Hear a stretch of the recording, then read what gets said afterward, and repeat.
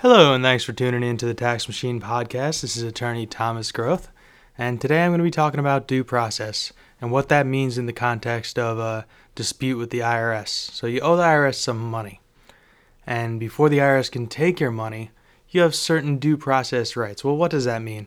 That basically means they got to send you one of those letters.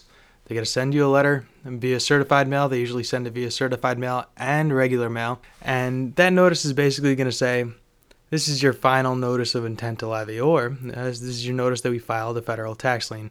And either one of those notices gives you 30 days to apply for what's called a collection due process hearing. You do that by filling out a form 12153, and you say the reason why you think that the IRS shouldn't take money out of your bank accounts or levy your wages. Now, doing that alone isn't really going to get you anywhere, because you're going to have to show the IRS that there's not a good reason for them to do this. You're either going to have to say, look, I don't owe the money, it's someone else's tax debt, or I really can't afford to pay it all right now. This is going to cause me an extreme financial burden, and I really just can't afford it, so you can't do that. So you have your collection due process hearing, and the IRS decides to proceed with the levy. Well, what do you do then? Well, the good thing is that you've filed for your collection due process hearing within the 30 days, and that gives you the right to appeal to tax court.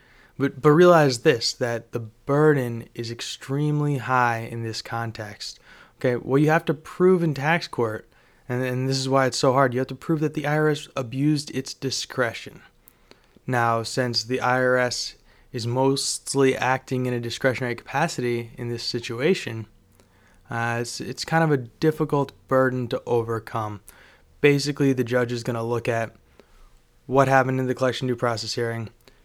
Did you show them that there was a really good reason why they shouldn't take your money? And did they just sort of ignore that? So that's kind of a difficult hurdle to overcome. On the other hand, there is one case where that might not go exactly like that, and that is the case where you're claiming something called innocent spouse. Now, there are several avenues to getting to tax court on an innocent spouse claim, and one of them is through a collection due process hearing. Now, if the IRS determines that you're not entitled to relief for innocent spouse, and usually the letter will say something like this: based on the information you provided, we determined that you did not qualify for relief. Well, that's a different story, because the tax court has said that they're not going to review those cases based on abuse of discretion only. They're going to review those cases de novo. And what that means is that they're going to look at the whole case all over again. They're going to look at facts that you didn't present to the IRS.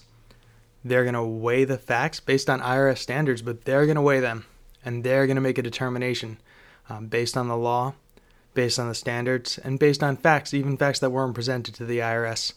And the tax court is going to decide. They're the ones that are going to decide whether or not you're on the hook. So in that case, it might be worth going to tax court. In the other case, your best bet is to make your case at the hearing. And here's another thing that some people don't realize, is that even if you miss the deadline for a collection due process hearing, you still have other rights. You can file for what's called an equivalent hearing. And that gives you the opportunity to have a similar type of hearing. The one thing that it's not going to do is it's not going to force the IRS to stop collection activity.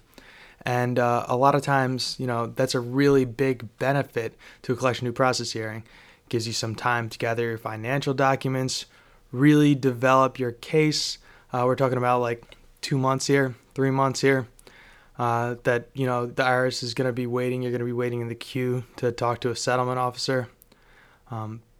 But in between that, the IRS can't levy you if you file within that 30 days.